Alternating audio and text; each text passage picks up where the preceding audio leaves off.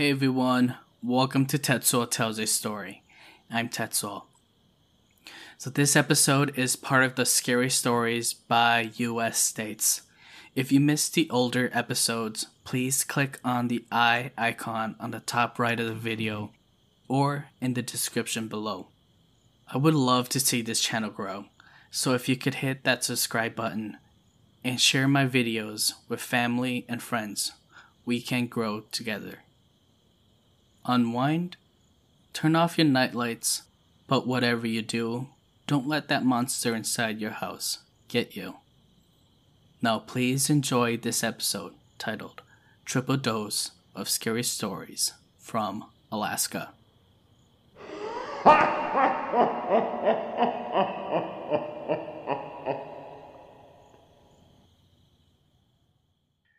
Story 1. About half a decade or so, I was serving as a missionary for the Church of Jesus Christ of Latter-day Saints. Some call us Mormons, which is chill with me. I don't really care. Anywho, I spent 2 years of my life in the great state of Alaska, meeting people from all walks of life, performing acts of service, whether that be chopping wood or working at a soup kitchen, and of course, knocking doors, trying to talk to people about Jesus. I've had plenty of weird and strange experiences on my mission, such as that one time my companion John, the guy I teach and serve with. So John and I were in a stairway in a sketchy neighborhood at night. We both heard the same raspy voice in our left ear say, "No." with no one there. Or the time I lived on a church on an Indian reservation where the locals told us to be in by nightfall, and we heard strange things at night. Or even when an old Japanese man told us he cold-handed the Book of Mormon that we gave him, and he gave it back to us with a note stuck in the middle that says, "I'm sorry, I can't keep meeting with you gentlemen. Something has come up, and be careful. The others are watching." We went back a week or so later to check up on the elderly Japanese man, due to him being older and alone. We peeked through his front window and we find that his house was absolutely bare. No furniture, nothing on the inside. The crazy thing is that man was a pack rat and his house was a mess. So maybe he was kidnapped by a secret society. I don't know. The full story I'm going to share with you takes place in January of 2016. I lived in Fairbanks, Alaska, about 2 miles or so south of the Arctic Circle. Life was rough at the time because the sun only came up for about 4 hours every day. And when it did, it only stayed on the horizon, with it being dark by 3 or 4 p.m. every day. Lastly, add sub-zero temperatures into the equation, and people not exactly being the kindest, given the circumstances of being a missionary. There were many days of slammed doors, and nights of eating cup noodles by a heater. In the area of Fairbanks, there were about 10 to 12 missionaries serving different areas of the city. And like any organization, there has to be leaders to pass down information. We called these missionaries zone leaders. They gave us trainings, relayed info from our mission leaders, and just did the best to keep order amongst 20 or so 18 to 20-year-olds. One of the duties that these leaders perform was to go on exchanges with different sets of missionaries, where you would swap the person you would go out and teach with for the day, learn some pointers, be away from your companion that you might hate, and among other awesome things, I guess. At that time, our zone leaders were a very dysfunctional pair. In order to protect their privacy, I guess I'll call them Elder A and Elder B. Male missionaries are addressed as elders. Elder A was a round, jolly farm boy. Nice as can be, but not a lot going upstairs. Of course, there's nothing wrong with that. Elder B was nice, easygoing, athletic guy, but turns out the man was a certified sociopath. There was a lot of problems between the two of them. They clashed and fought all the time, and you know contentions can breed bad things. On to the event in question. So I had gone on one exchange with Elder A and Elder B. I went with jolly Elder A, while Elder B, who is basically a young Patrick Bateman, aka American Psycho, aka Ted Bundy, aka... Okay, I think you get the drift. Anyways, Elder B went with my companion John. I, on the other hand, was going to be staying with Elder A in his area of town.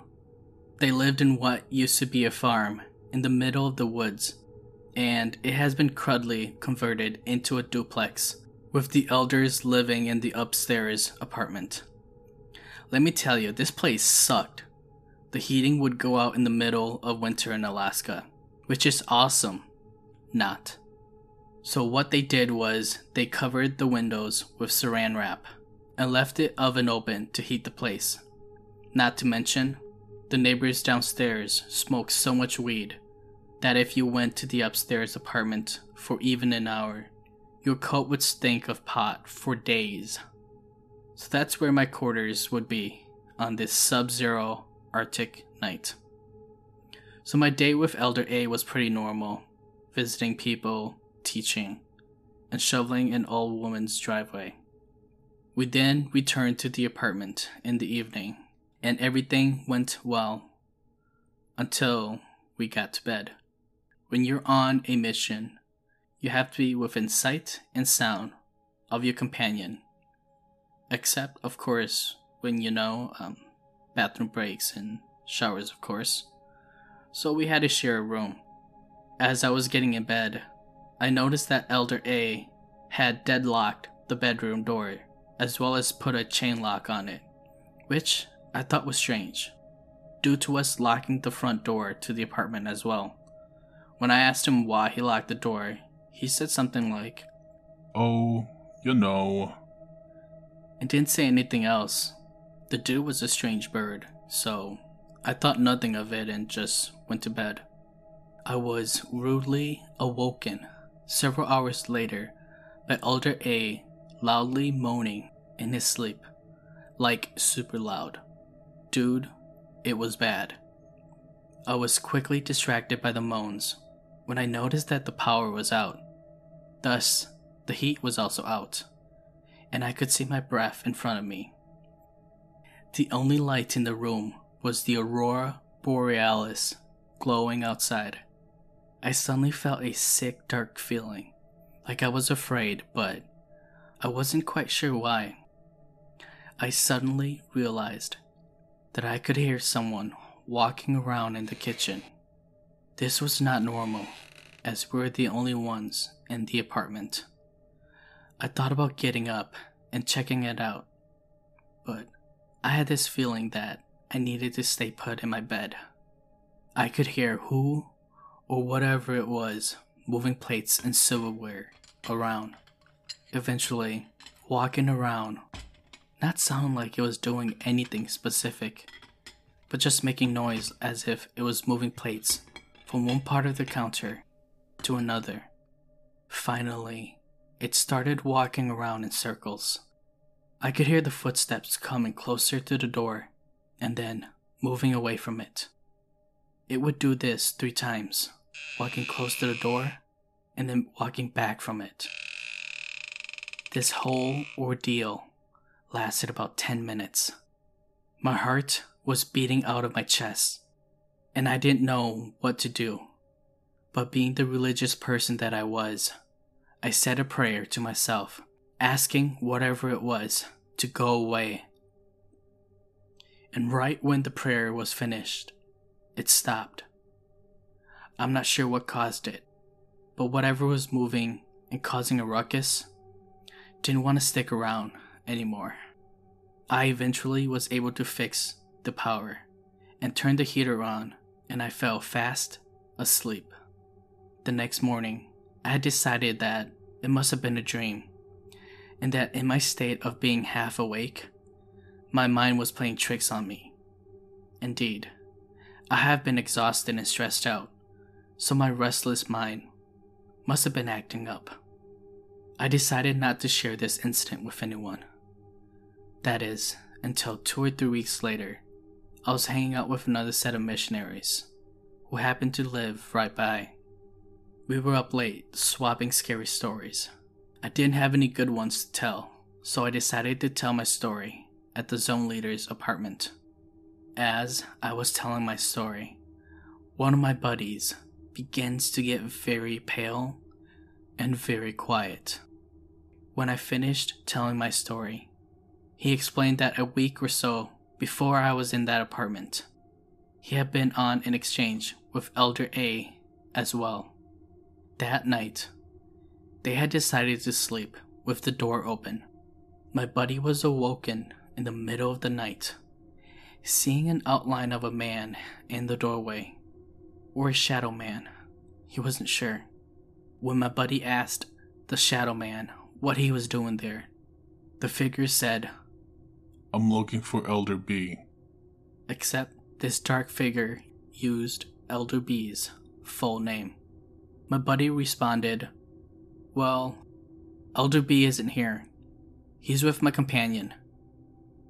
The figure then vanishes, and from there on out, Elder A and Elder B double locked the bedroom door every night. You're probably wondering, as I was, why Elder B? Well, the man has always been doing sketchy stuff. One time, my companion John and I had come home one night to our apartment. Something felt off. When we walked into the living room to see that on our coffee table, there was a pentagram made of salt with a doll that I had received for Christmas as a gag gift. In the middle, its eyes darkened with a Sharpie. John and I were shocked. We broke the pentagram and blessed our apartment. Then everything started to feel right. Another weird thing about Elder B is a video time-lapse. A video surfaced of him and a group of people who we don't know. They were wearing cloaks in a room. The room was lit only with candles, and they were walking in a trance-like circle around the room. Elder B has gone back to Arizona when this had surfaced, so no one could question him about it. To add a little fun note to this story, when I finished my mission, I was telling the story to my father's extended family at our cabin. When I had gotten to the part where the power had gone out, the power went out on our cabin, and my little brother got a bloody nose. Probably nothing, but it certainly added to the atmosphere of my retelling of the event. Now, before this event, I certainly believed that there has to be something going on. When it comes to paranormal and the stories we hear people tell, 99% of them are probably BS. Whether mine's in the 99 or the 1%, that's up to you. Another takeaway was that these dark spirits are real, and if they indeed are malevolent and want to cause harm, per the rules of the universe, there has to be opposites in all things. And if there is so-called dark and evil force, there has to be an opposite, a force of light and good. That gives me a strange feeling of comfort for some reason.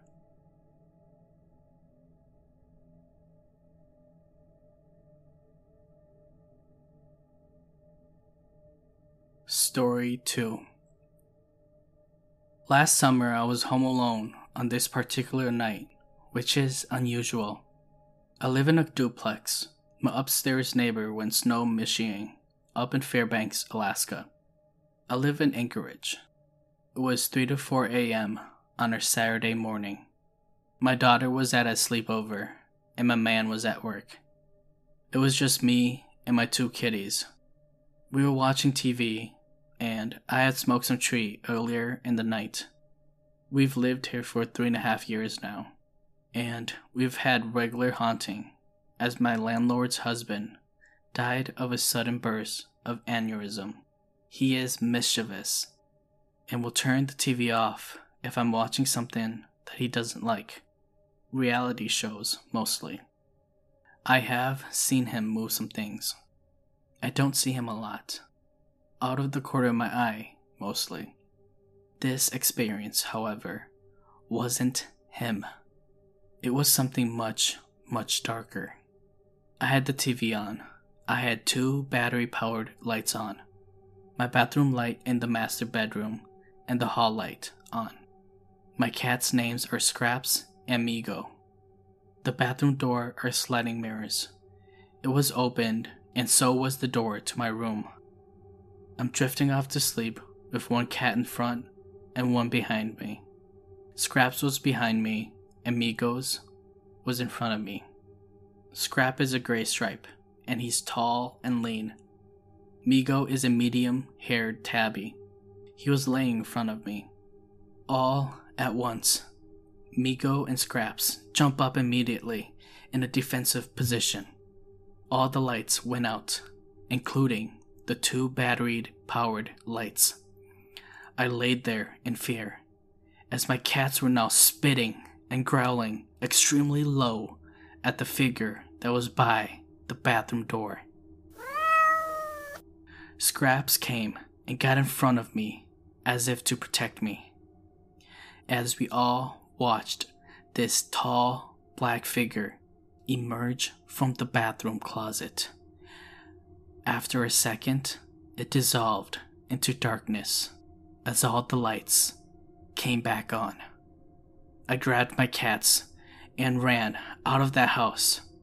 I didn't even put shoes on. My keys were right next to me, and we dipped.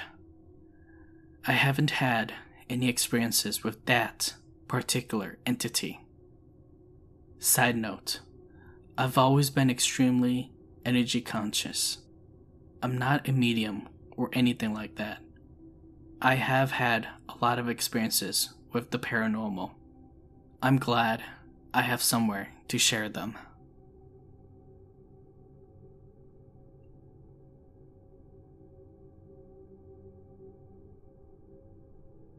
Story 3. I was 18 and done with school. I had a younger sister who I always had to take to school, and I also had to take her back home. During the morning, I woke her up to get ready for school. We usually get ready very early, and during the winter, it was pitch black. My sister gets ready very fast, so we'd had time to have breakfast. Around 7 a.m., I start the car up to get it warmed up. I tell ya, living in Alaska is cold. Your car windows are frozen ice, and fog will form if you use hot heat. I used the AC to prevent the fog. I went back inside, and we chilled for 20 minutes. I then got ready and headed out. Outside of my house, I shouted for my sister to hurry up and get into the car, and that we were leaving. At this point, I got in my car, a big SUV, and I unlocked the doors since we were about to leave. I went in, and I see that my sister is already sitting in the back passenger seat. We left the house, and I started to drive into the big streets, heading towards her school.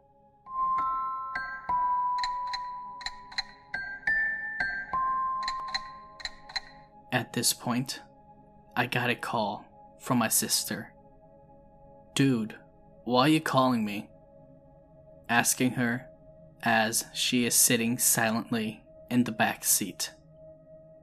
I groaned, and I played along and answered the phone anyways. "What do you want?" I said. My sister and I had a close relationship, so we called each other out.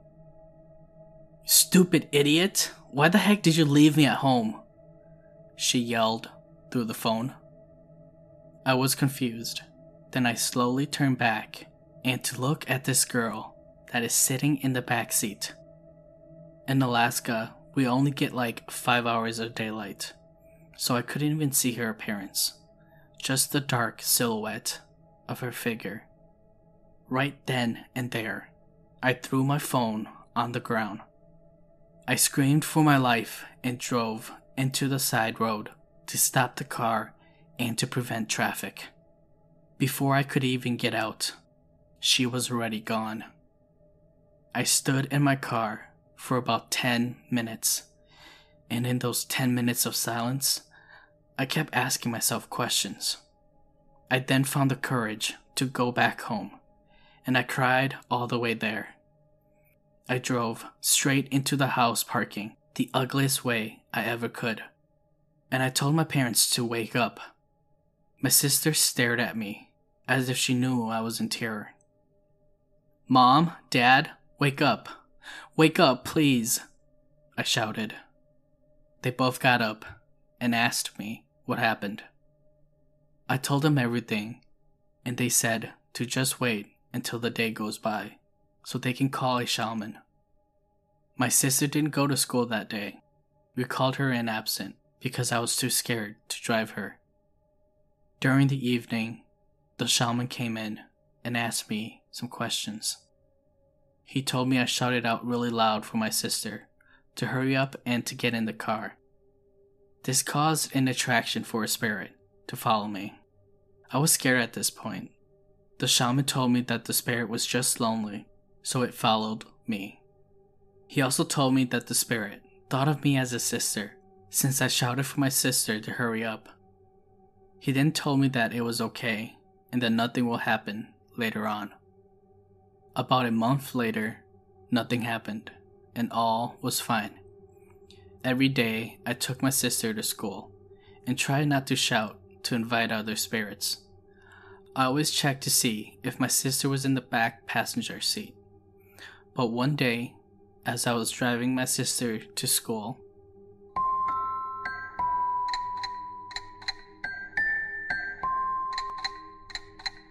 I got a call, and the caller ID says it's my sister. So I looked back and screamed loudly, "Butthead, I know you're back there. Stop messing with me, stupid idiot," I shouted. "I'm not messing with you, seriously," my sister replied. "Then why are you calling me then?" I yelled. "I don't even have my phone on me," she said. I'm shaking at this point, but I answered the phone because maybe it could be my mother or my father calling. I answered the phone, and a slight devilish voice questioned me. I'm your sister too, right?